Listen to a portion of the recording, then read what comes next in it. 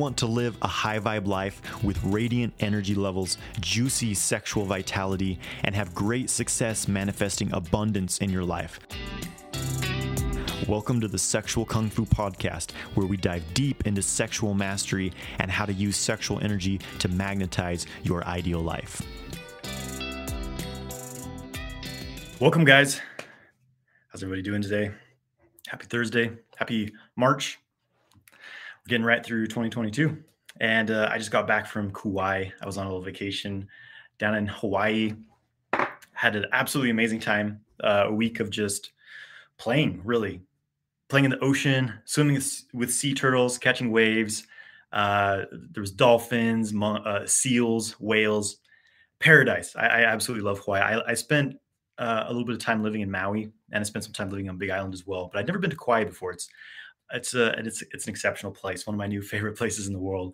And it was really this connection with it was like my inner child was coming out, and I was just playing. I was just completely in the moment, just having fun. And it was very healing for me. And so I'm back home now and ready to, get back to it.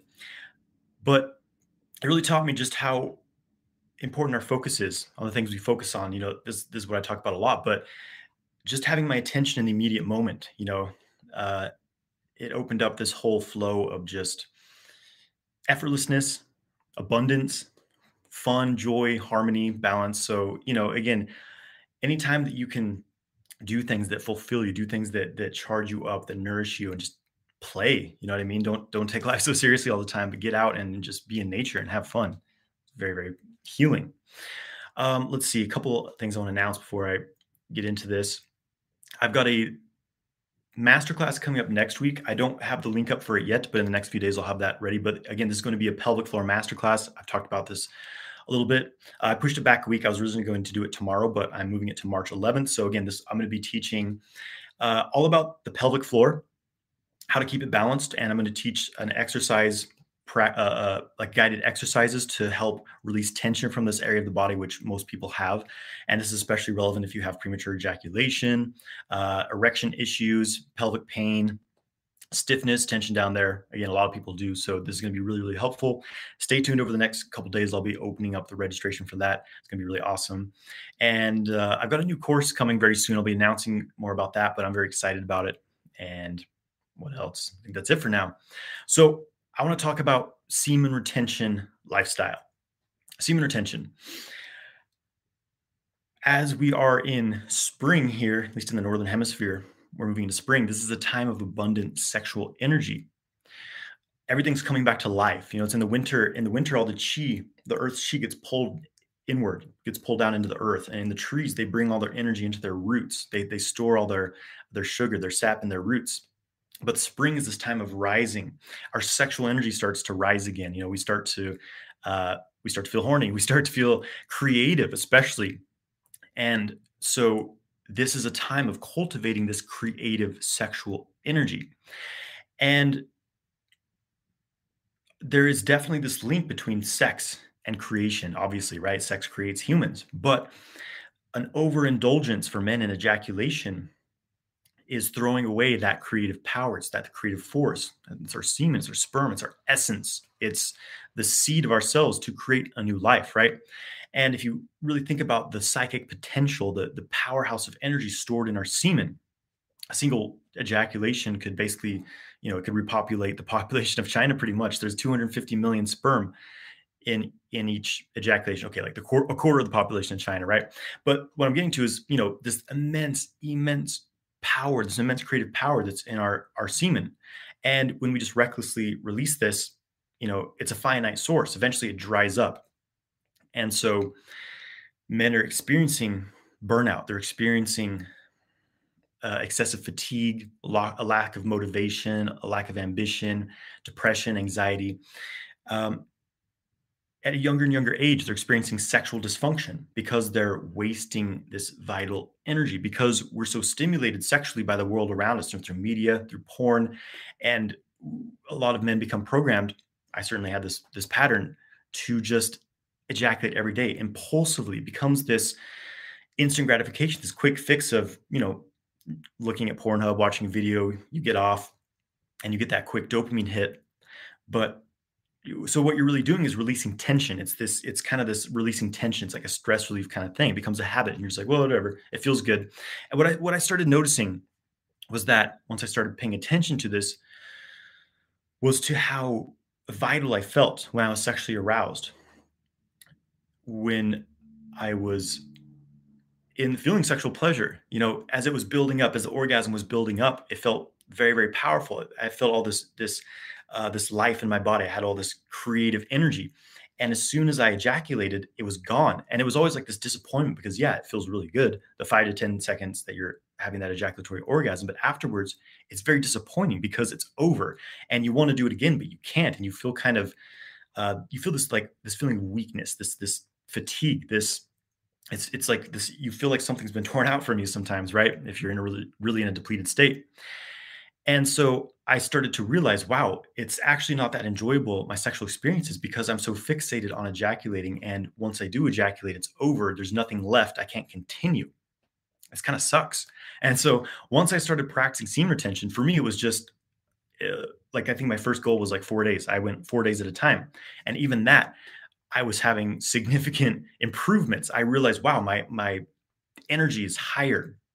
And when I am actually having the orgasm, it's much more intense because there's actually something built up there, right? That's the thing. When you're ejaculating every day, you have you have no tank, no gas in the tank. You're running on empty. And so the orgasms you're having are just not that impressive. There's not that much of a charge built up. So when I was at least going 4 days at a time, I was, I started to build this feeling of drive, this ambition. And then I started going for longer because even then it was like, okay, I feel great for those 4 days. And then I feel kind of let down after I do ejaculate. So I started going for longer. I started going for a week. I started going for 2 weeks. And I started going for as long as I could. And it was amazing what I started to notice. I remember when I was in high school, my friends and I had this contest for like who can go the longest without jerking off. This like teenage boy stuff. And it was, I think I only made it like 3 or 4 days at that time. And it was difficult. And so when I was getting into semen retention, it was like, wow, am I really going to be able to do this? But when you have the tools to do it, here's the whole thing, right? You're building up more energy. You need an outlet for it. You need a pathway for it to move in your body. If you just cram more sexual energy into your genitals, it's going to want to move somewhere to release the pressure. And for most men, that's going to be an ejaculation. And this is where a lot of men get stuck in the path of semen retention and sexual cultivation, is that they don't really have anything else to do with the energy. They just continue with their old habits, their old thought forms, doing the same things they've been doing. And this energy builds up. It builds up. It creates pressure, and eventually it drives them crazy. They do weird things, or they cave in and they ejaculate, right? So when I really got into semen retention, when I started, because I originally heard about it as the context of brahmacharya back in, I think, 2011. I was like 20. How old was I in 2011? I was like 22 years old. And so I heard about brahmacharya. I heard, watched this video of this guy talking about like, oh yeah, I don't ejaculate ever. And I have so much energy and I never get sick. So I was like, all right, I'm going to try it. And it lasted about 3 days because it's difficult to change something like that without a new pathway of expressing, right? Especially our sexual energy. It's very, very powerful. It's very ingrained in our being, the habits we have around it. So to just stop doing it is not very realistic for most people. Like, yeah, maybe you'll go a certain amount of time, maybe go a month, maybe go 2 months, maybe go a year, but eventually you often cave back into old habits because you haven't created a way to channel that energy, to change the form of it, to really harness, digest, and use that energy for something greater. So when I really started getting into semen retention in 2013, 2014, I was also beginning to really practice Qigong seriously every single day. I was doing Zhanzhuang practice, holding these static postures. And so I was opening up the energy channels in my body. I was also starting to work with the microcosmic orbit, this main channel in the body that I'm always talking about. And it became pretty effortless for me to practice semen retention, to be honest, because, simultaneously I was learning to have non-ejaculatory sexual stimulation. And so I learned to stimulate the sexual energy and then instead of ejaculating, draw it through the orbit, store it in the body. And I remember feeling a bit edgy at the end of my sessions. Like I really wanted to ejaculate, but I walked away from these sessions feeling like really, really charged up. Instead of feeling fatigued, instead of feeling tired, instead of feeling like I'd lost something, I felt like I'd really gained something. And I knew at any time that I could, do do it again. I can have sex again or self-stimulate again, whatever. So it's like you're always on. You're always uh, your libido is always there, right? Which is not the case when you're constantly ejaculating. So it just felt this power, this immense power. And I noticed that I started to feel a lot more confident. Like at the time, I was a full-time musician. I remember I was performing at this like bar or something like that. And I used to feel very kind of like socially anxious, at that time in my life. Like I would just feel like really around people. But I walked into this place and I just felt like, I just felt like, yes, I felt very confident. And I just felt like I was exuding this aura, not really in an egotistical way. I just simply felt good. I felt confident in myself. And like people reacted to me very differently that night. It was very interesting. And so this really uh, put the seed in me to be like, okay, this is something very real. This is having very real benefits, and this is something I want to continue.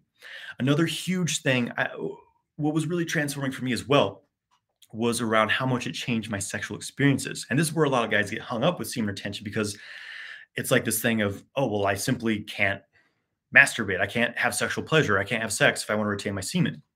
And so it creates this, suppression scenario where you're not engaging in something very healthy, which sex is, which orgasm is.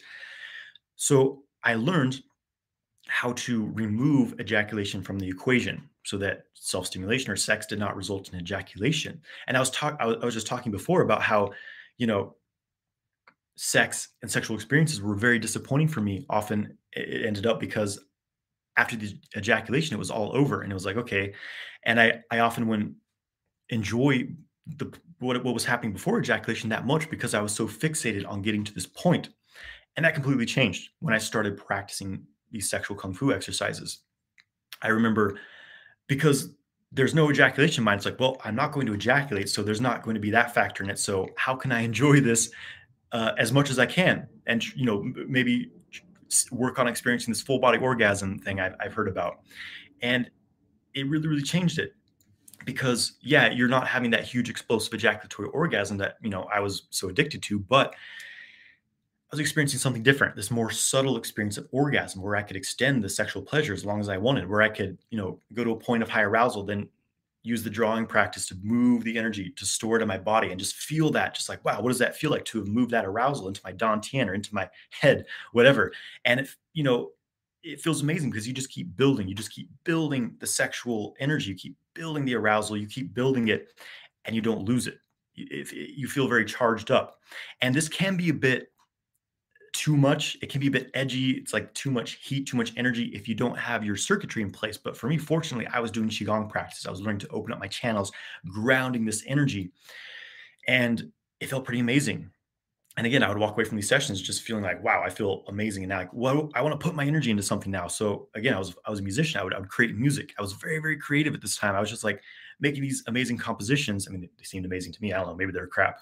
But and previously in my life, I used to think like, oh, I need to like smoke weed to be creative. It's like, or I need to drink a bunch of caffeine. But this was a changing point for me. It was like I just activate my sexual energy, arouse it, draw it through my body, do some qigong, and I have this powerful creative energy that I could just put to work for like indefinitely. I just had so much energy, and it was a massive shift in my life. And so, um, to kind of bring this to a completion, basically, for semen retention, I found it's about making it sustainable. It's having realistic goals, having a realistic approach to it, right? Because the thing I see a lot of guys do is like, okay, semen retention means I can never ejaculate again. I can't have sex. I can't masturbate, whatever. Okay.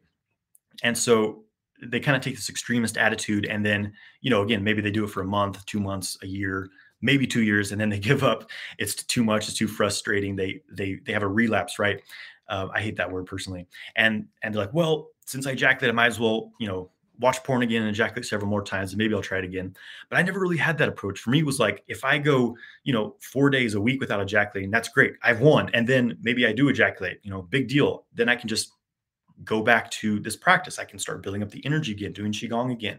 And so for me, it wasn't about trying to go forever. It was simply about not frequently ejaculating, not going back into old habits. And with that, I would say I was very successful. And I've been doing this for 8 years now.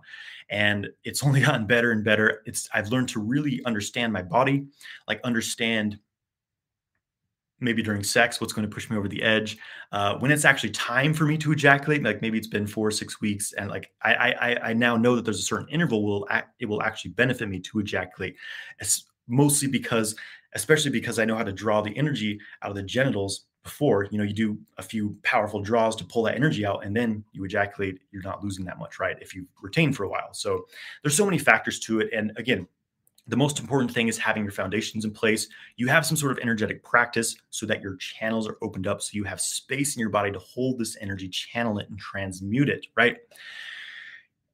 And you have healthy ways to deal with negative emotions. I use energetic practices and I teach these as well. It's this is the big thing, is you can amplify. I talk about this all the time, but if I repeat something, it's probably important. If you don't have ways to manage your shadows, your negative emotions, you don't have ways to deal with these things, clear them from your body, then you're probably just going to feed those things with your sexual energies. You start to build it. And I see this a lot in men in kind of the semen retention scene. So you have to be very careful about this, right? So you have your foundations, you're opening up the channels of your body. Highly recommend doing qigong, doing breath work, doing yoga, doing something to open up and learn how to work with your internal energy, learn how to feel it, learn how to circulate. This is a very crucial skill if you're going to play with sexual energy at a higher level, I would say. And also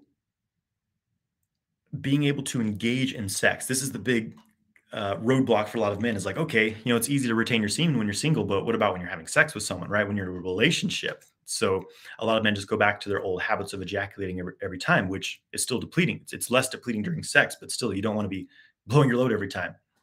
And so you learn how to separate orgasm from ejaculation. You learn how to develop your sexual abilities so that you can have non-ejaculatory orgasms, so you can control ejaculation and really, last for hours, be an amazing lover, both for yourself and for your partner. And that's when semen retention really becomes effortless, because you have all the foundations in place. You're not forcing anything. It's all natural because you've created this with the foundation of your practice. It just your sexual energy naturally starts to flow inwardly in your body through your orbit instead of wanting to be ejaculated out. So it just becomes, you're no longer addicted to ejaculating, basically, right? Which is a transition, of course, but that's why it's a sexual kung fu. It's time and discipline. It's time spent training. And there's another point I was going to say here. Oh, it'll come back to me. But yeah, that's it, guys. That's the semen retention lifestyle is one of enjoyment, it's one of effortlessness, and and this is what I was going to say, is you also really, really need to have things to put your energy into, productive things. And I'm not talking about playing video games or things like that, but creative outlets, very, very important. You want to create stuff with this energy. If you're not creating something, then you're going to want to ejaculate and release it. So get into something artistic, something creative. I play music. I create content, creating a business, creating art, creating poetry, whatever it is. And just keeping yourself busy, keeping yourself productive, and that will keep this circuit of energy flowing. Because if you want to call on higher levels of energy, then you need to have a higher level of service, so to speak, right? You have more things you're putting your energy into. You're making the world a better place. You're channeling this, right? So I've been ranting for a while, guys. And again, for me, semen retention has been a game changer. It's been a life changer. And there's just no going back for me at this point. When you learn how to have non-ejaculatory sex, have full body orgasms, learn to really, really work with and cultivate the sexual energy, it's words can't explain the ecstasy, the energy, the experiences you have, the creativity, just the flow of life force. It's incredible, So there it is, guys. Retain your semen. And if you want some, if you guys are new, you want some kind of beginning tools, go through my sexual kung fu exercise playlist. Because this is, we can talk about this stuff all day, but if you don't have a practice, if you aren't doing something, if you aren't working on this, developing it, learning to work with your energy, learning to open up your channels, then, it's just words, and words are empty. So you want to have a practice. So go through my sexual kung fu exercises playlist, check out my qigong playlist, my breathwork playlist. I've got a lot of tools for you guys. I've got a whole, I have probably over 100 videos on my semen retention playlist where I just talk a lot of different aspects of semen retention. So, I've got over 400 videos on my channel talking about all these things. So, use that to stay motivated. And with that, I'm going to answer some questions. So feel free to post your questions in the chat. Feel free to type in where you're listening in from. It's always cool to see where everyone is. I know we've got a international group. Rohan says, sorry for leaving the question beforehand from a different time zone. Rohan, your question might have gotten cut off or not posted properly. Sorry. Sometimes YouTube doesn't post the things that you type in the box. So if you feel like I'm ignoring something you've typed in, it probably didn't actually show up for me. So you could type it in again. So sorry, Rohan, didn't show up. Mirsha Castellan says, hello, John. If I listen to an erotic audio without touch and without release once a month just to feel the arousal, does that affect my semen retention journey? I mean, everything's going to affect your semen retention journey. It's a effect in what way? So erotic audio versus porn, right? Versus like visual porn. I would say it's definitely better for me personally, because I experimented with this a bit as well in the beginning when I was kind of transitioning out of that. It's still, I would say it's definitely, for me personally, I feel like it's better because there's something about this visual stimulation that really gets us as men, at least me, definitely I noticed. Whereas listening, hearing audio, it's a bit more like this receptivity. When you're looking, when you're using your eyes, you tend to be projecting outward. You're like sending energy outwards. When you look at a sexual image, it pulls you into it and you project into it. You get like stuck to it, right? Audio is a bit different, but it can still have that same kind of excessive fantasy, excessively stimulating you as far as your arousal and things like that. But I mean, once a month probably isn't a huge deal. If you feel overall it's working for you, if you're getting benefit from it, nothing really, negative about it, then whatever works for you.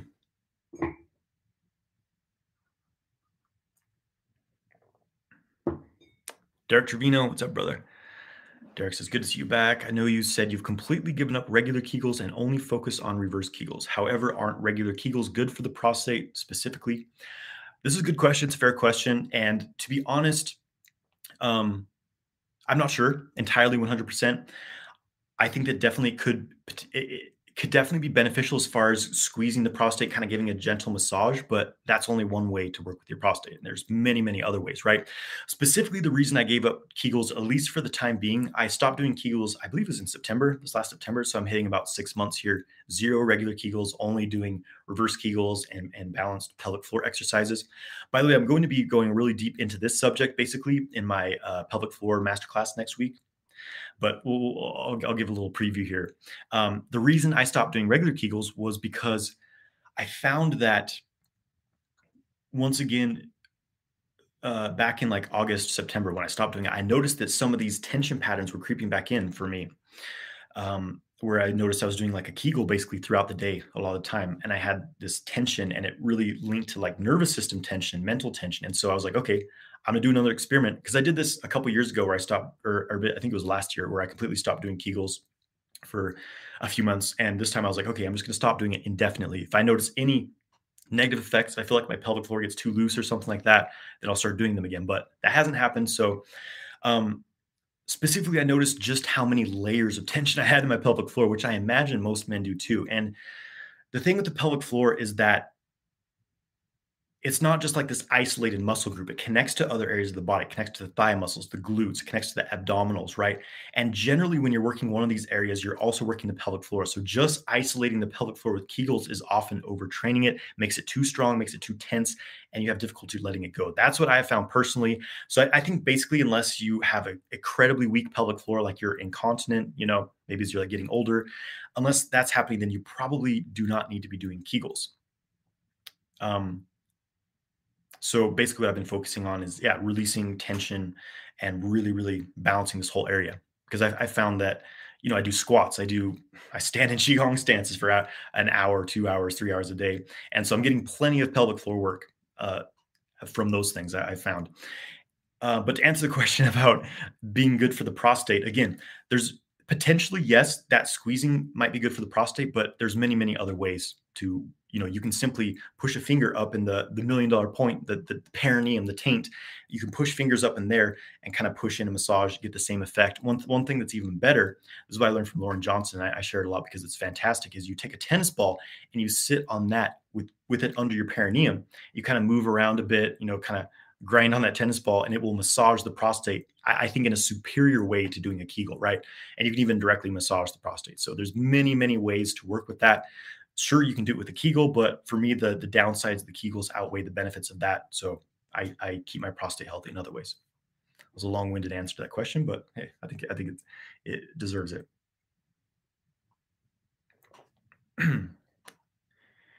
PJed, Jed Drzejko, sorry, if I'm saying that weird. It's asking ideas on celibacy. Well, celibacy, it can be a positive thing or it can be a very destructive thing, right? It depends how it comes about in your life. There's often, I know this is a big thing in a lot of spiritual paths, brahmacharya specifically, they're all about celibacy, right? The benefit of this being that, you know, you're practicing semen retention and you're not kind of over stimulating yourself with these kind of potentially draining excessive sexual thoughts and things like that. But the downside to this is that it often becomes a suppression of your sexual energy. It's not necessarily natural for humans to be celibate, right? We're sexual beings, and our sexual energy and sex, I believe, is a deeply spiritual healing act if we know how to engage it properly. So depriving yourself of sex isn't necessarily a good thing. You know, personally, I believe this has partially been used as a control system for humans because it inevitably creates frustrations and kind of this split between the various aspects of your being when you try to suppress your sexuality. So, you know, that's my own take on part of this. But I would say specifically, it can be a positive thing if it, I think celibacy should only be pursued if it arises naturally. If you're like, you know what, all of a sudden I'm just not interested in the opposite or whoever you're attracted to, I have no more interest in sex. Like it just doesn't sound appealing to me. And I just have lost interest in it. And, you know, now I'm celibate, I guess. So I think that's the only way if it's like an organic thing that arises from your practice, from whatever's going on. Maybe you're doing a lot of internal alchemy. You're really cooking that gene, creating this internal sexual polarity with that, right? Um, yeah. So, but if it's something that you're just like, well, I've, you know, heard this dogma, this belief system that tells me I should be celibate, even though I don't want to, but I'm going to do it, and I'm forcing myself to do it, even though I have all these sexual desires and these frustrations, but I'm suppressing them, and it kind of creates neurosis for yourself, right? So, you know, take that as you will. Drinking some nettle tea here. It's good spring tonic. It's good for the kidneys, kind of cleansing. It's got iron in it. Hello, bro from Massachusetts. Zeke the Geek from Massachusetts. Awesome, brother. FaZe Clan says, could you please talk a bit about self-stimulation cultivation? So I've made many videos on this, but basically the idea is that as far as energy cultivation, your aroused sexual energy is very powerful. It's very just this raw, fiery firepower. It amplifies things. It glues things together, and it also has positive implications on your health, right? If you know how to use it, right? How do you feel when you're aroused? It's like everything gets turned up to 10 all of a sudden, right? You're turned on. We have a specific word for that, and everyone knows what this feels like. You know, it's a very different, sudden shift in your physiology and your mental state. Everything just changes when you're aroused. What if you could do that to other aspects? What if you could suddenly arouse your health? You could arouse your creativity, your spiritual path. This is the idea of working with sexual energy, right? And so, on a practical level, how you would do this in as a practice, self-stimulation is you stimulate the sexual energy. So you stimulate your penis or whatever you got. While simultaneously, you know, using the techniques to move the energy through the body. And basically you arouse your sexual energy, you stimulate that, whether that's through sex or by yourself, as long as you wish. Just don't, you know, hit the point of ejaculation. Don't get too close to the point of ejaculation either. So you're not creating a lot of like tension and buildup in the prostate region. And then you stop stimulating and you draw that energy in the body. I have a video on this called the power lock. Check that out. It's a simple kind of the basic method of doing this. There's much more advanced levels as well, but you stop and you draw that energy into the body. First, you start with the dantian. And so now you've aroused your sexual energy. So it's, you know, it's burning, it's fiery, it's activated, it's powerful, it's expansive. And then you draw it into the body. So you've now stored it, and you can just notice what that does to your state. How do you feel the rest of the day? Do you feel a little more creative, a little more energetic? Maybe you feel more tired because you have excessive fatigue. You're not resting. So it's kind of showing you, you know, that you need to rest more, right? So it will change things, I would say. So yeah, there you go. Self-stimulation. cultivation. But you can also, you can bring the energy anywhere. You can bring it up to the brain, enhance your creativity. In my course, Multi-Orgasmic Man, I teach how to bring it into the organs to strengthen various virtues and positive emotions. The glands, which is good for your vitality, your longevity. The spinal channel to increase your yang energy. Lots of things you can do.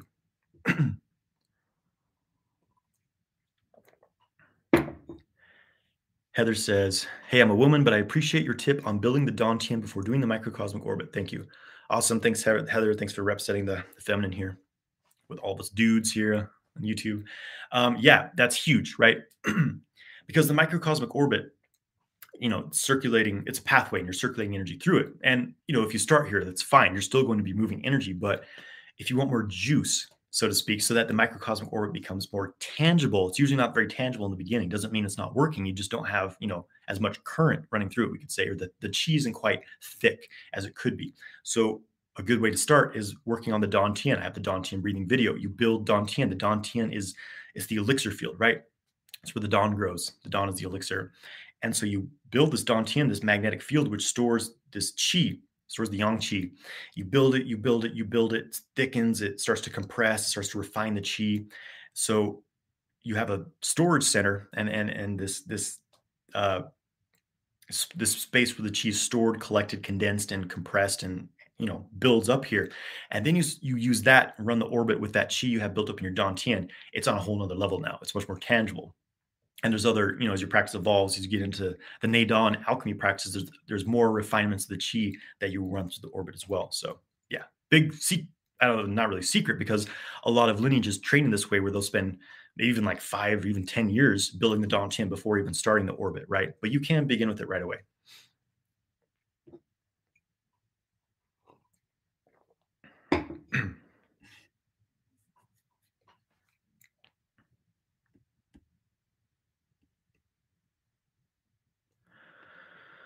Sean, 1996 boy. What's up, brother? He says, "I'm on 30 days of semen retention and have been doing all of these practices, but I still feel social anxiety, depression, etc. What am I doing wrong?" There's a lot of factors to these, everything that you're experiencing in life.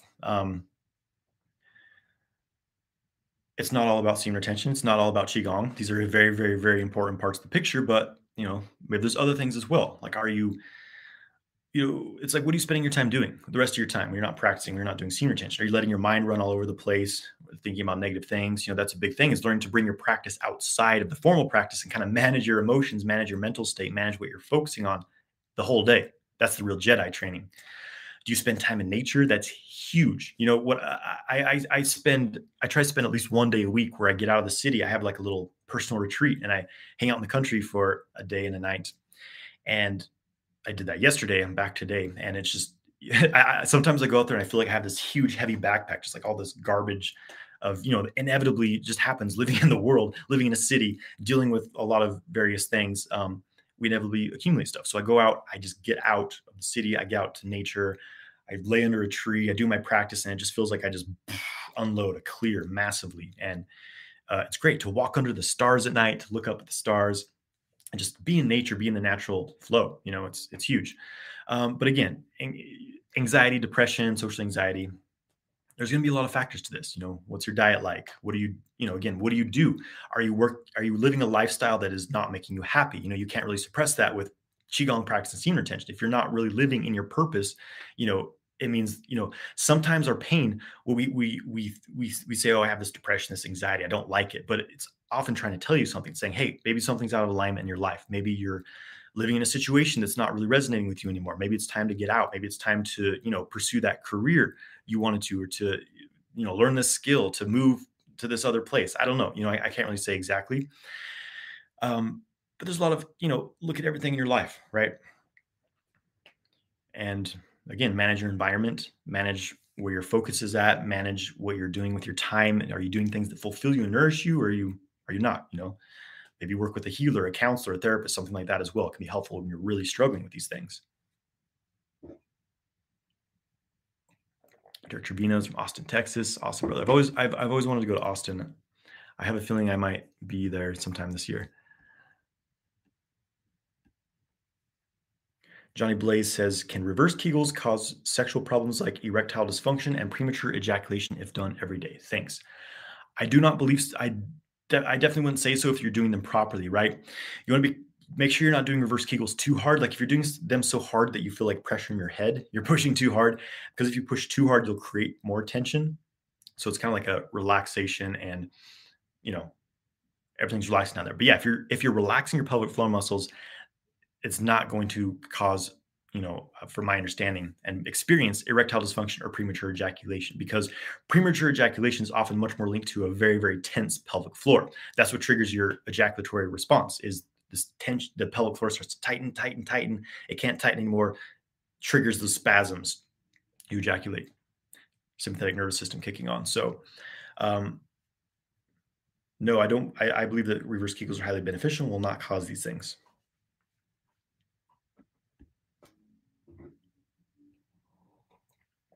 But sometimes, well, as far as erections, I'll say anyway, this was an interesting thing I experienced, because for years I realized, as I was transitioning into these relaxation pelvic floor techniques that I'm talking about now, right? Because for years I was doing the thing most people are teaching, which is squeeze the pelvic floor, and engage the muscles, the PC muscle, the BC muscle, whatever, squeeze, squeeze, squeeze, hold it back. And what I found was that I was actually relying on that squeeze to hold an erection, because my pelvic floor muscles were out of balance. Because what happens for a lot of men is that you constantly have this hypertension in your pelvic floor. And when you have this hypertension patterns, it's requiring resources, requiring blood to hold this tension in the muscles. So it's actually pulling away from what's happening. It's pulling the blood out of your penis to hold this tension, this hypertension in your pelvic floor. So this is a very common cause of like weak erections for men. And so I was counteracting this by squeezing the pelvic floor, which kind of, it does push a little bit of blood into the penis and hold it, but overall, it's not great, in the long term for your erections overall, right? And so when I transitioned into doing reverse Kegels and pelvic floor relaxation during sex, at first I thought I was having, I was having kind of weaker erections because my muscles were rebalancing. I was like, can I really just relax my pelvic floor and hold an erection? But as things balanced out, I was having much stronger, much more sustained erections as my pelvic floor was loosened up, because that's how the body's meant to be. It's meant to be relaxed. That's when things flow properly, right? This is a basic understanding of, you know, uh, Taoist health practices, is that tension, physical tension, blocks the flow of energy and blocks circulation, creates problems. So my erection got much, much better, much stronger, much more, what's the word I'm looking for? Dependable when I loosened up my pelvic floor. So there's a lot of factors to, premature ejaculation and erectile dysfunction.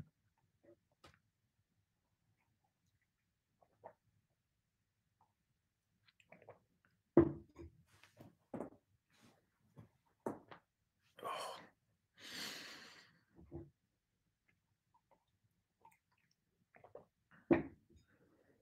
Sean says, my pessimistic friend and I were stargazing, and he said, I like looking at the stars because it reminds me that nothing really matters, which depressed me, making me feel like life is meaningless. Any advice? Well, it's again, it's we create whatever meaning we want to. If we can always find meaning. I don't believe that this is all meaningless, that we came here just randomly, like, oh, whatever, we're all gonna die.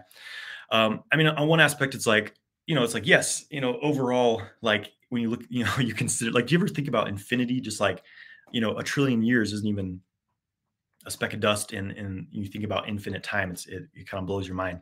But so in a way, like, nothing really matters in some ways, but at the same time, it's like we're here, and we're here to learn. We're in this school of experience. We're collecting information, we're collecting data. Our souls are coming down here into these bodies, walking around in these robotic meat suits, humping, smoking things, eating, doing whatever we do as humans. And we take that experience home with us, wherever it is we came from before here. So it's like we're here to gain something. I would say we're here to collect information, to experience. And so you can just, spend your days believing nothing, doing nothing, wasting your time, or you can do something to enjoy, have fun, play. I was talking about being in this video, how like connecting with the inner child and just being in the state of like not being in so much like existential, like, oh, what's the meaning of all this? And just be in it, just have fun. Just, today, Mariah and I went to it's kind of like a gymnastic type place. There's lots of like trampolines and foam pits and like ninja courses. And it was pretty much all just little kids there. And at first I'm like, oh, should I really be here? I'm an adult. But like after a few minutes, I was just like, woo, swinging up the swings, doing flips into the foam pit, and just like it was really like my inner child coming out, just like, you stop thinking and you just experience, you just play, you just have fun. So when you're getting too stuck in your mind and, you know, too much thinking, which this sounds like, play, have fun, get in your body, do somersaults down the grass hill, something like that.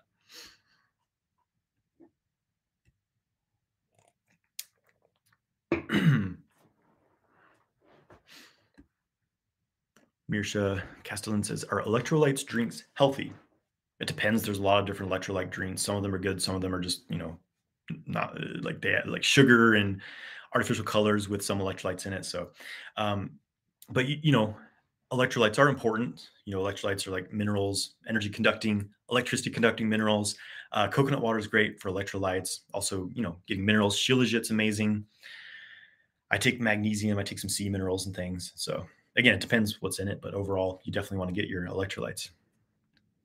Zeke the Geek says, love that interview with you and Lauren. Yeah, Lauren's awesome. I found his stuff back in 2015, I think, and uh, specifically his version of some of the sexual practices were really awesome. And I've kind of put my own spin on them as well, developed them in a different way because I focus more on the pelvic floor relaxation versus the kind of engagement. But yeah, Lauren's awesome.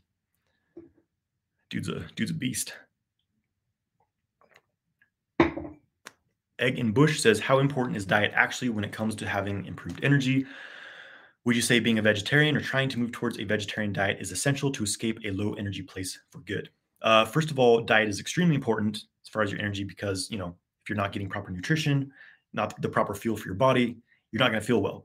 But as far as being a vegetarian, it's not necessarily going to be healthy depending on, here's the thing with diet is I'm not going to get too much into this, but because it kind of becomes a religious war for a lot of people. But from my experience, I've tried pretty much everything. I was vegetarian for 7 years. I was vegan for 6 months. Personally, I've never had such a low libido as I did during that period. Um, Testosterone was super low, especially when I was vegan. Wasn't getting enough minerals and things like that, clearly, even though I was doing all the supplements that you're supposed to do when you're vegan, but some people just can't properly absorb inorganic minerals and things like that when you're taking all these supplements. So um, I'm Northern European. Northern European blood does better with animal protein and high fats, low carbs. And once I started doing that, I actually felt way, way better. Like when I started eating some meat again, obviously I only do quality pasture raised meats.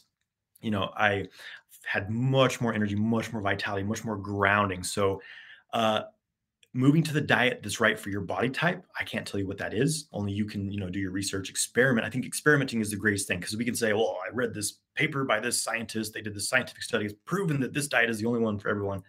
I think that's all bullshit. You try it and you compare. It's like, okay, I'm going to eat this diet for a month, see how I feel, give it time, right? Then I'm going to try this diet for a month. Do I feel better? Do I feel worse? That's the only thing I would say you can really rely on is your own experience. And when you do energy cultivation, you become very, very sensitive. Like if I eat something that's not good for my body, I know right away. And it's the same thing. If I eat something that my body likes, I know right away. What I crave is typically very good for my body. So yeah, don't think that, eating plants makes you more spiritual than eating meat because everything's alive. Everything has life force. Plants feel pain too. Read The Secret Life of Plants. That's a big eye opener for me. So, good luck out there with all the trending diets and conflicting information. I know that's why I say just listen to your body, experiment. Royal Calvin says, "What about DMT? What about DMT?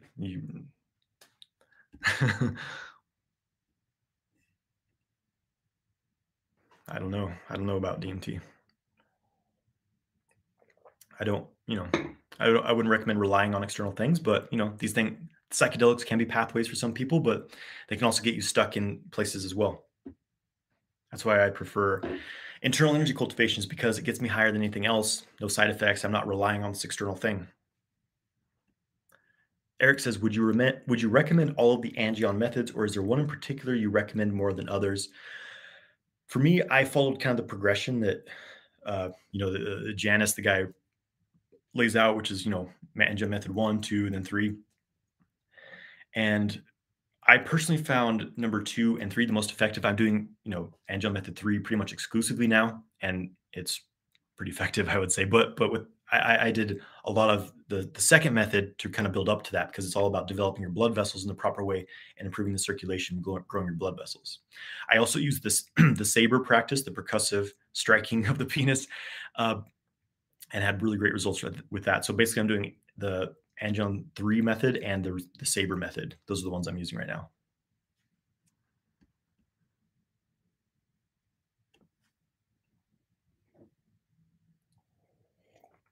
Vamp says, I'm on a clean diet, workout. I'm on the regular cold showers, meditation stuff. I'm 2 weeks into this retention. I'm struggling with frustration, annoyance, etc.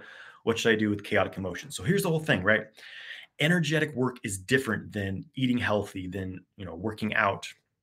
And depending what type of your meditation you're doing, that's helpful. But you need to, it's really important that you're specifically, this is what I, talking about at the beginning of this video, like having certain specific practices for working with the sexual energy is really the key, and also specific practices for dealing with negative emotions. Here's the whole thing why I say you need to have the foundations before you do semen retention, because otherwise, yeah, it kind of sucks. You just feel angry, you feel frustrated. It's like, "Ugh," and it's like, why would you want that? It's we often have this idea that more energy is better. I need bigger, more badass energy. But what if it turns you into a psychopath? What if it turns you into Darth Vader? Darth Vader wanted a lot of energy and he got it. But where did that, where did that put him? Right. So having this perspective, I recommend have you seek balanced energy, right? Happy, good feeling energy, that is successful, abundant energy, right? So be a little more specific about what you're trying to accomplish versus like, well, I just need more, more, more, more. So having said that, yeah, some practices to deal with negative emotions will be very, very helpful to purge excess heat from the body. I go into depth in this in my multi-orgasmic man course, but I have some exercises on YouTube here as well. Specifically, the breath work I find very helpful with this. Check out my breath work playlist. The testicle breathing practice, that is essential for semen retention. Working with the microcosmic orbit, essential. I don't recommend doing semen retention unless you have a specific practice to directly move the energy in your body. And for me, that was the big key.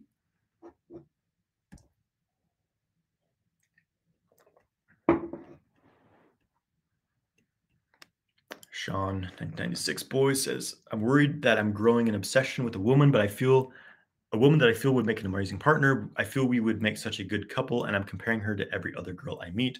I worry I'll never meet a girl that makes me feel the way she does. Any advice? Well, there's a lot of women out there, and I've been on that path too. And usually, I found I feel like I was talking about this in one of my last, maybe it was with my group, my multi-orgasmic man group. But basically, um, I had this pattern of really being infatuated. Like I would meet a woman and be like, oh, she's like the one, oh, I'm just obsessed with her, And eventually I learned that that was kind of a warning sign for me, that usually this was, we tend to attract our traumas through our partners, like mommy daddy issues, incompletions from our parents, which were kind of our original sexual relationship in a way, not saying it was directly sexual, but just sexual in the fact that there's kind of a polarity in this, this yin yang dynamic that we have with our mom and our dad. It's kind of our first relationship, right? And so we often attract partners that kind of repeat these patterns because they never really reached completion. So that may be what's happening here. So be very careful about this when obsession is arising, because it's you putting your earth in someone else, putting your center in someone else, right? You're saying like, oh, they'll make me happy. Oh, when I'm within, everything's great. And that lasts for a little while. It's kind of the honeymoon phase. And then after a few months, it's like, oh, actually they have the crisis phase starts to come up, right? It's like, oh, they have this weird issue all of a sudden, and or they're, you know, eh, things start to get weird, right?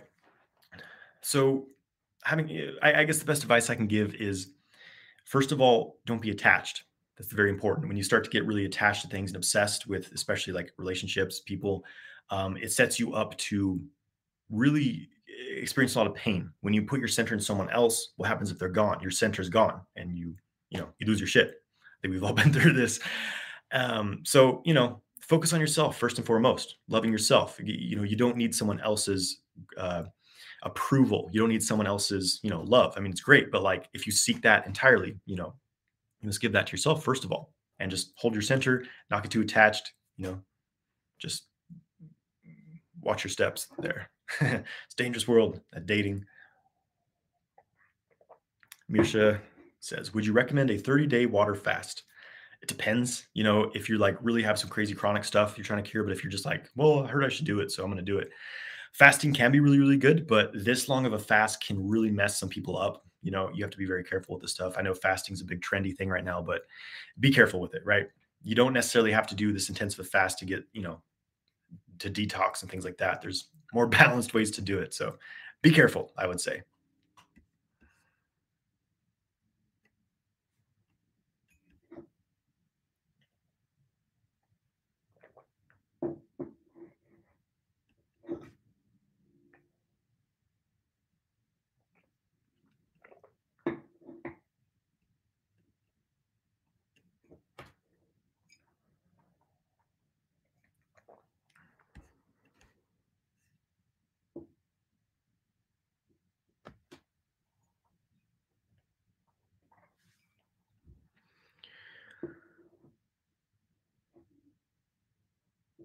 Okay.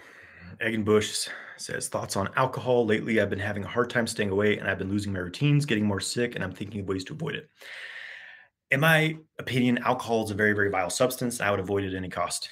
I stopped drinking completely, haven't touched alcohol since 2015. Yeah, so it's been 7 years, whatever. It's gnarly stuff. Alcohol really lowers your vibration. It just opens you up to weird stuff, and so, like you said, you lose it's like, oh, I could, I come home, it's like, oh, I could either, drink a beer, or I could do qigong, I could go to the park, I could go for a walk and be in nature. And usually when you choose the beer, it just kind of goes downhill from there, right? So I don't recommend alcohol.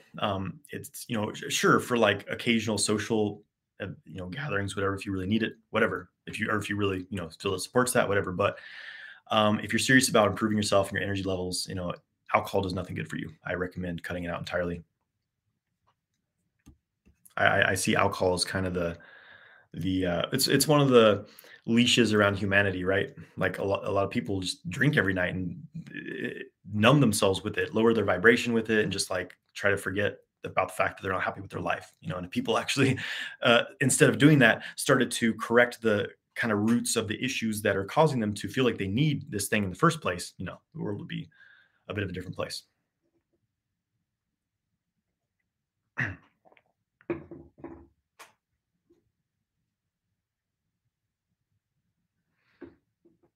Zeke the Geek says, love that advice on infatuation, although I think it's important to not really be attached, but at the same time, if you're not attached, I think the love doesn't feel as strong.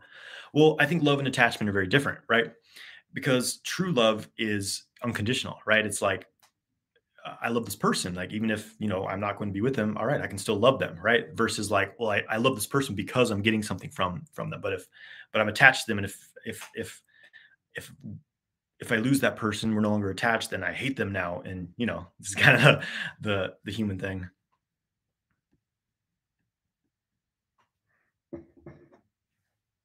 Easy to say, right?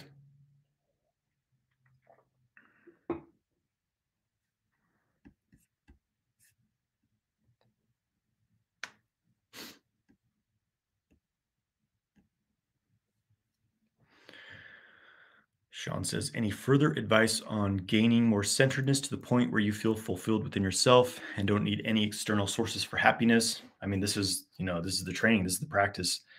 And, it's something that's going to kind of wane and wax and wane, right? Like, I've had various levels of just being 100% like feeling really, really, really centered within myself. Nothing outside of me can really affect me, right? I've been really, really strong in that at many times. And then, uh, sometimes there's a lot of chaos, there's a lot of weird external situations, and I start to get pulled into the external world. But for me, whenever that happens, I'm very quickly reminded to step back within myself, to disconnect from the outside world. This is when I get out in nature. I do a little personal retreat, go for a trip, travel. For me, traveling really breaks up my patterns, going to new places, spending time in nature. So, really crushing your practice, I would say, and connect with nature. And these things are connected for me. I notice that I feel the best overall when I do my practice outside in nature. Like, there was this summer.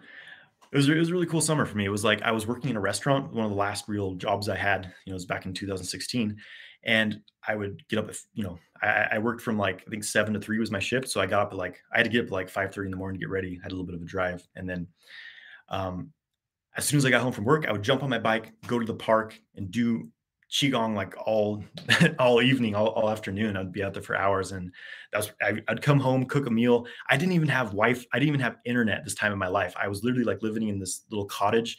My friend was renting out behind his house. I was living in this little cottage with a yard. Um, I didn't have internet. I would like study Taoist philosophy and qigong in the evening. I would cook a meal for myself. I'd go to sleep early and wake up and work for 8 hours. Come home again on the bike to the park, do my practice, do it all over again. That was my life for a summer. And it was really simple. And it was really, obviously I needed to go a bit beyond that. But I think my point here is that when you're really strong in your practice, you have a really positive routine, you know, going deeper into meditation, going deeper into qigong, going deeper into these practices, right? Because it's one thing just to like, okay, I'm doing qigong, I'm kind of waving my arms around, okay, I'm imagining this energy.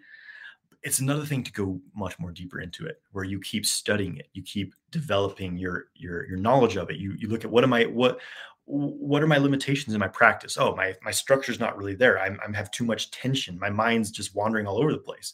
So it's like this is the Jedi path of consistently training to go deeper and deeper into your practice, right? To deeper, deeper flows of energy, training to really, really empty your mind, to really learn to practice meditation, to just completely empty thought streams and just go deep into, your body, into the experience, the energy, whatever. And yeah, I hope that's helpful.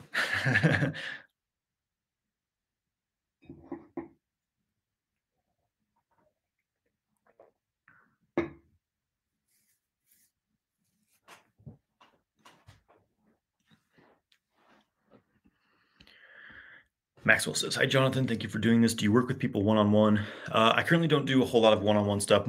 I prefer to work with groups just because it's a bit more, I feel it's a bit more efficient. My time and like the group energy just makes everything more powerful. Sometimes I offer it to, men who've been through my course, Multi-Orgasmic Man, but I'm also doing a teacher training for everyone who, going through the course is kind of a foundation for being able to do the teacher training. That's opening up soon. And that'll be very, much more direct way of working with me.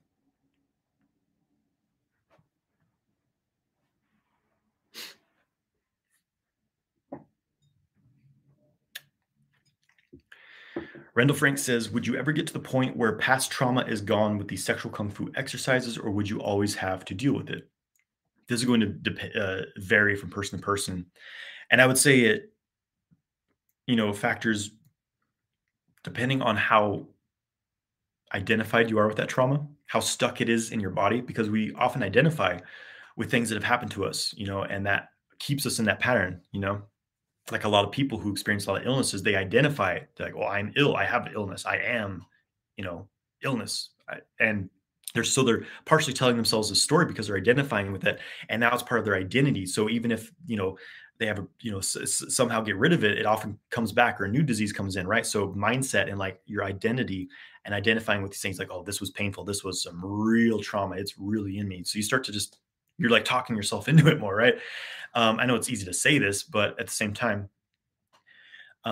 so there's many factors to this, right?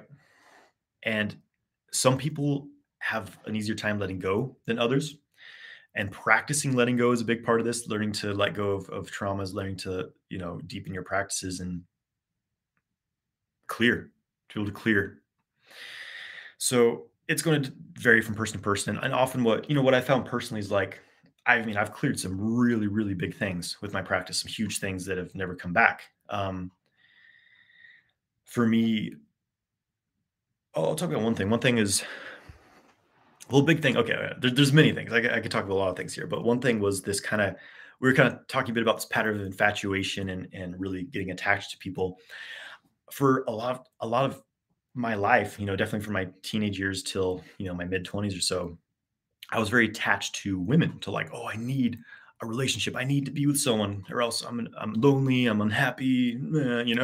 And um, I was in this relationship with a woman for my first serious relationship for almost, I don't know, it was almost 5 years, or maybe it was 4 years. It was a significant time, and like that ended by her basically. I was living in a house with her and two roommates, and she's basically had been sleeping with one of the roommates, and then kicked me off out of the room to the couch. So I'm sleeping on the couch. She's hooking up with this guy, and it was a very painful experience for me. And right after that experience, it was like, oh, I need someone else. I need a new relationship. So I just like, and I kept getting myself back into similar circumstances, because instead of like addressing why am I attracting these situations in the first place, it's just like, whoa, I just need someone new. And so um, eventually realizing, it was actually after I did transformational breath work. I teach this in the course, right? A lot of you guys have done it. It's powerful. But the first time I did this, you know, 90 minutes of intense, basically holotropic type breathing, I had this experience of like realizing like what I'm looking for from these women, I have within myself. Like I can give myself this love. I can be content with my own company. I can have fun and just like be happy by myself. And like it was like, holy shit, like of course. And so I always had these stories like, oh, well, she's my soulmate, my twin flame. So I have to suffer a lot because I have to, these stories, these, spiritual bypass things and stuff. And then I realized like, no, I'm just like attracting, or I'm pursuing kind of desperately the very wrong type of person, and I'm not really confident in myself to you know own my own energy and to be content being who I am. So that was a huge thing that cleared and never really came back.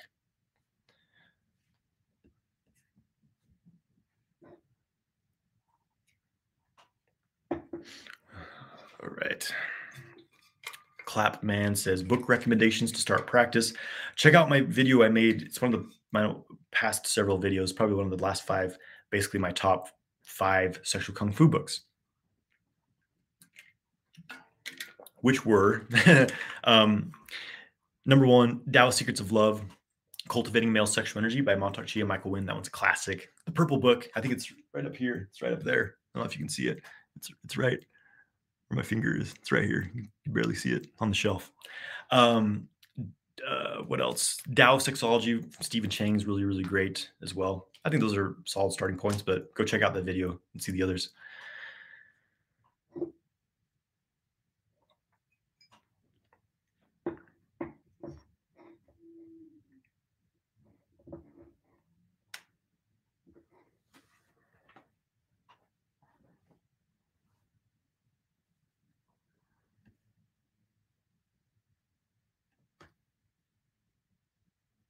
Sean says, how can you properly learn spiritual practices when there's so much conflicting information out there? Thanks again. Really appreciate it. But yeah, here's the whole thing, right? Anything you find, anything you hear, you can always find the exact opposite, right? And I started running into this issue as well. I was like, but this teacher said this, but you're saying this. Well, what's true? And you have to get used to it. Accept that maybe there actually isn't only one path. Maybe there's infinite number of paths based on people. This is the whole thing of Taoism is, and I'm not saying I'm a Taoist. I don't, I don't claim any identity. I am who I am, whatever. I'm finding my own pathway basically. Right. But Taoist philosophy is like, everyone has their own Tao. The Tao is the path. It's the way, right? It's a way that you can take, and there's unlimited paths. There's unlimited Taos, it's like, and it's the whole, the Tao Te Ching thing. Like I think it's the first line is the Tao that can be named is not the true Tao. Or it's like, I think the Tao that can be explained is not the true path, right? So it's like as soon as you can fix something and get into a system like this is how it is, it's not really, I don't know, it's not really the ultimate, right? Because you've actually, the thing is that source is infinite. It's absolutely infinite. We come from this primordial space of absolute unlimited potential. And as soon as you start creating from that, as soon as something has a form, it's like, it's this, because if it's this, it can't be that. Then it's no longer source. It's distorted in some way, we could say, right? So anytime you're like looking at this fixated system, like, well, it has to be all these ingredients. If you do something else, you're dead wrong. Then that's not really going to take you back to source, maybe because it's a limited thing and it's rigid. It's this certain thing, right? Maybe it'll get you somewhere, but so you kind of have to get out of the confines of dogma and rules and things like that. Eventually, I would say, like for me, it's simply about I absorb information. I look, I listen to the teaching. What is this person saying? I feel it in my body as well. You learn to like feel your body when you're hearing information. I mean, watch CNN and pay attention to your body. The things you feel, I think might be a good sign that, hey, maybe there's something wrong with this information. Maybe it's trying to like, distort my mind. So you learn to use your intuition. How does it feel? When you hear something, you get like that goosebumps, your hair stands up. You're like, oh yeah, that's usually truth for you, at least, right? And the other thing is that, we all have, we're all perceiving this reality, this energy field, this quantum field we live in, like our computer is picking up these Wi-Fi signals. All the information that ever was is on the internet, and it's floating through the air. And our computer, it translates this into images, into things. So we see this, right? And it's possible that everyone has a different filter. We all perceive things differently. So we all literally live in a different reality. We all have these different views of reality. So there's only one reality, but there's infinite perceptions of it, right? And so that's why we have all these different religious paths, there's all these different belief systems that are all justifiable, right? Same, we're talking about the diet thing. Why is it that people are like the carnivore diet's the only thing anyone, it's what humans are meant to have. And if you don't follow it, you're going to be sick and die. So people are thriving on that, but there's also people who thrive on the vegan diet, but they're like, well, the science supports this. So it's like, there's always going to be conflicting things. You have to become your own teacher. It really is. I strongly recommend against having one person who you're like, everything he says is truth and everyone else is wrong. We humans, we often have this tendency, maybe it's in our genes, maybe we're kind of molded to be this way, that we like to put ourselves beneath others. We feel like, well, I need this person's information to reach completion. And the biggest turning point on my journey was when I realized, like, wow, like my teachers, I've had amazing, amazing, amazing teachers. I'm really grateful for the teachers I've had. I've had, phenomenal teachers that have brought me farther than I ever imagined I'd be able to go. But eventually I started to see their limitations. And I was like, wow, well, if I kind of hold these limitations myself, I'll be limited as well. I'm not saying I'm better than them or anything like that, but it's just, I started to see that I, the true information, our own truth, it usually comes from within ourselves. It's like, where did all this stuff come from? Where did Qigong come from? Where did the Bible come from? All this stuff. It came from people, divine inspiration, we could say, or downloads. And they knew how to listen to their intuition. We could say the higher self, whatever. And this information comes out of that, right? We all have the capability to do this. And this is a huge part of the training is instead of just listening to everyone else, because as long as you're relying on someone else for information, you're probably always going to be a little misinformed, right? You learn to download the information yourself. I think this is kind of the highest goal of at least one of the big goals of practice is that you don't need a guru, you don't need a teacher, you become that. So it was a long-winded answer, but it's very fitting, especially in the world we're living in right now. There's this thing of, I was reading this thing about how this is kind of a period where gurus will start to become a bit, what's the word I'm looking for here? Compromised in some ways. Some of their teachings will become distorted. We're in a serious kind of cooking pot for all of humanity.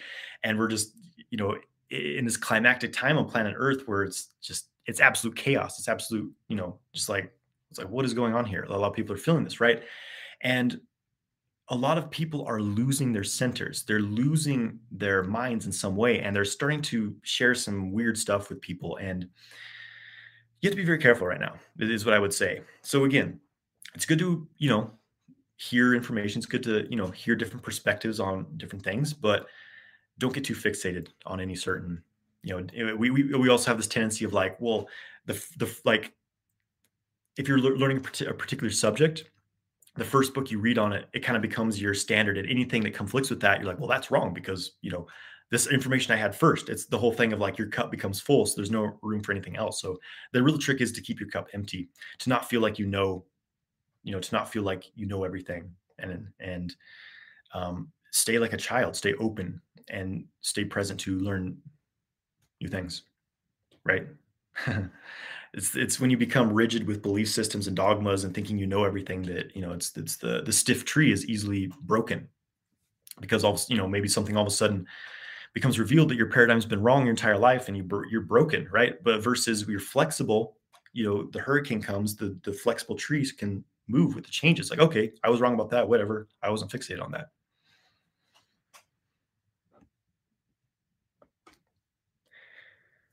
Derek says, awesome. When you're planning to start this teacher training, I'm going to have the page for it open. Just finishing up now. It's taking a little longer than I thought as I got the curriculum together and everything, but I should have it up tomorrow, definitely in the next week. Again, everyone who's taking multi-orgasmic man, you'll get an email about that. And yeah, I'm excited about that.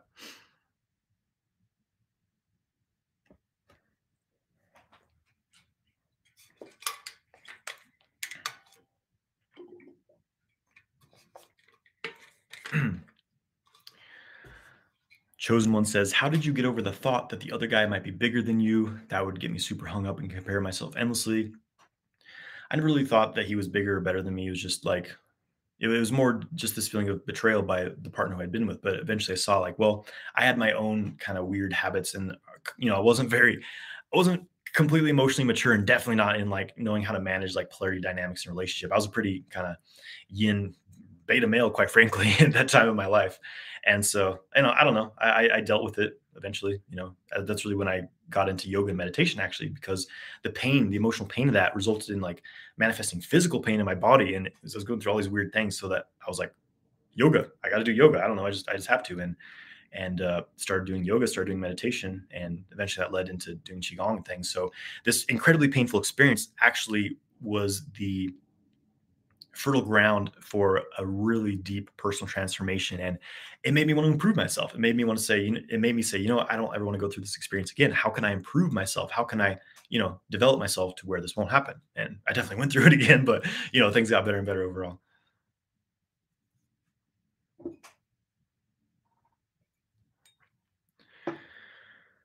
Stephen Watts says, any enlargement exercises you'd recommend that are safe and effective? Any online courses or workout programs that you'd recommend?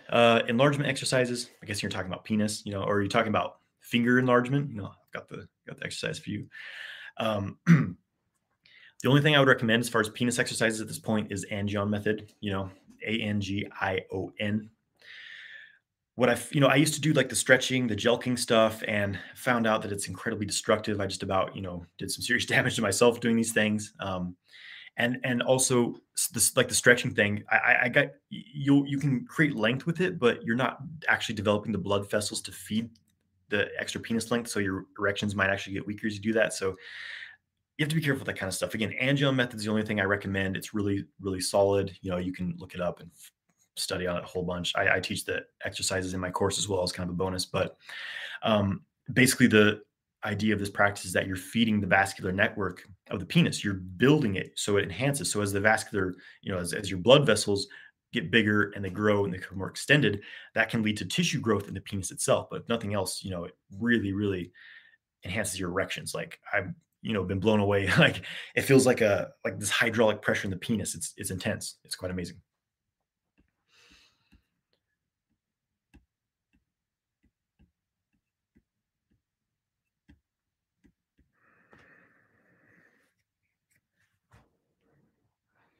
Satnam. Stephen Watts says, can you do too many reverse Kegels? Can they be unhealthy in some way?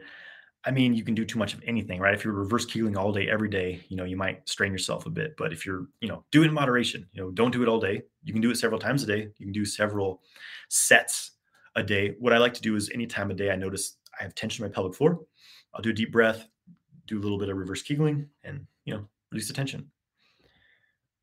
But if you're pushing your maximum to where you feel like your head's going to explode, if you do that all day, you might have some issues. So everything in moderation. Michael, what's up, brother? Says you're speaking my language regarding following one's own truth.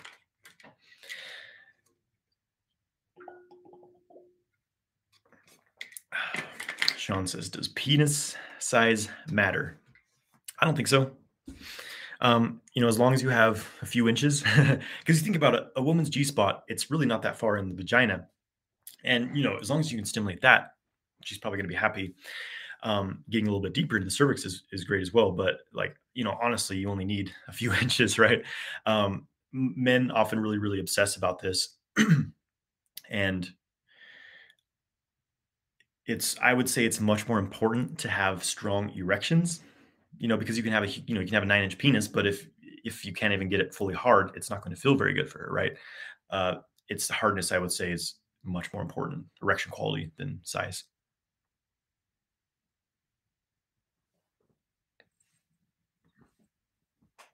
Chosen One says, pain in prostate when I'm using Kegels before the point of no return. Solution for this, I haven't built up my internal energy foundation yet, so I'm using Kegels. Thanks so much for your help. I would highly recommend stop doing this, stop doing Kegels. I did this to myself. You're creating hypertension in the pelvic floor. If you keep doing this over time, you can create some serious pelvic pain for yourself. I've been through this. This was another turning point in my transition from the tension practices, was like after non-ejaculatory sex, sometimes I would have these crazy pains in my pelvic floor area. And yeah, I thought it was like my prostate. I'm like, I got prostate cancer. I'm going to die. Like, what's going on here? But it was just hypertension in the pelvic floor. It can cause that pain. So I highly recommend stop using Kegels. It's not doing you any good. Reverse Kegels. Look at my pelvic floor rehabilitation video. Yeah, the Kegel thing is, I don't know where this, I mean, I can see where it came from for men, like the strong emphasis on Kegels, because we want to feel like we're in control, and like muscular tension makes us feel strong. But in regards to the function of, our sexual organs, tension down there is not a good thing. It can cause, these things, this pain. So loosening up the pelvic floor, balancing it out is going to be very helpful. Use the reverse Kegels, relaxation versus tension and strength. That will cause these kinds of blockages. Crimtally says, you spoke about doing visualizations before and how that helped manifest your ideal life. Can you speak about how I did that? So again, visualization, not just in the sense of like I'm seeing the image like a screen in my head. It's more of a feeling, I would say, is the most important thing as far as manifestation, right? It's kind of the whole law of attraction thing, is that to attract something, you have to be able to be in that vibration. How do you put yourself in that vibration? You feel that you've already received it. You feel that you have it already. So you create the feeling within yourself. For example, if you're trying to manifest $1,000, imagine, so you put yourself, I recommend kind of getting into your heart, activating the heart by just putting your mind in this area of the body. When you activate the heart, it has this incredibly powerful, energetic, electromagnetic field, way stronger than the brain. So get into the heart space, and then you create the feeling. So again, if you're trying to manifest $1,000, what would it feel like if someone just handed you a $1,000 check? Sure, you can see the visual image, but most importantly, feel that emotion. You'd probably feel pretty excited if it's something you really want. You'd be like, yeah, what? So just feel as tangibly as you can that excitement, that emotion. I think engaging all the senses can be good, but especially the feeling, the emotional sense, I think is what really, creates that communication with the universe. Like, this is what I want. And you're using presence, the present day sort of language, you could say, which is feeling it right now. When you're like, okay, I want $1,000 in the future. The future's an illusion. It doesn't happen. So it's now. I feel it now. I've just received it. The gratitude, the excitement about it. Practice really, really, being able to put yourself into these states, and you may be surprised. And you do it consistently. If you just do it once, universe is like, I don't know if he's that serious. You do it every single day, over and over and over, you might be surprised what starts to change. Does girth matter? I worry I'm not that girthy. Don't worry about it, And if, again, quality of erection, I know us men, we get identified with our penis. It's like my self-worth is my penis size, but honestly, a lot of women couldn't care more. It's more about like, do you have good presence as a lover? Are you able to control your ejaculation? Are you able to like read her body, pleasure her body, and can you get hard? Okay, guys. Thanks everyone for joining. What else to share? That's it. I got the pelvic floor masterclass, from some of the questions. I think this will be really helpful for a lot of you. That's next week, next Friday. I'll have the link up soon for that. It's gonna be really awesome. Wish you all, much love, much abundance, much happiness and joy. And, again, create what you want in your life. Have fun, play, be like a child, be open. Don't get fixated on ideas and information coming from other people. Learn to filter information through your own heart. Take care, guys. Thank you for joining me on this episode of the Sexual Kung Fu Podcast. Make sure you grab my free ejaculation control guide in the description and follow Sexual Kung Fu on Instagram and YouTube.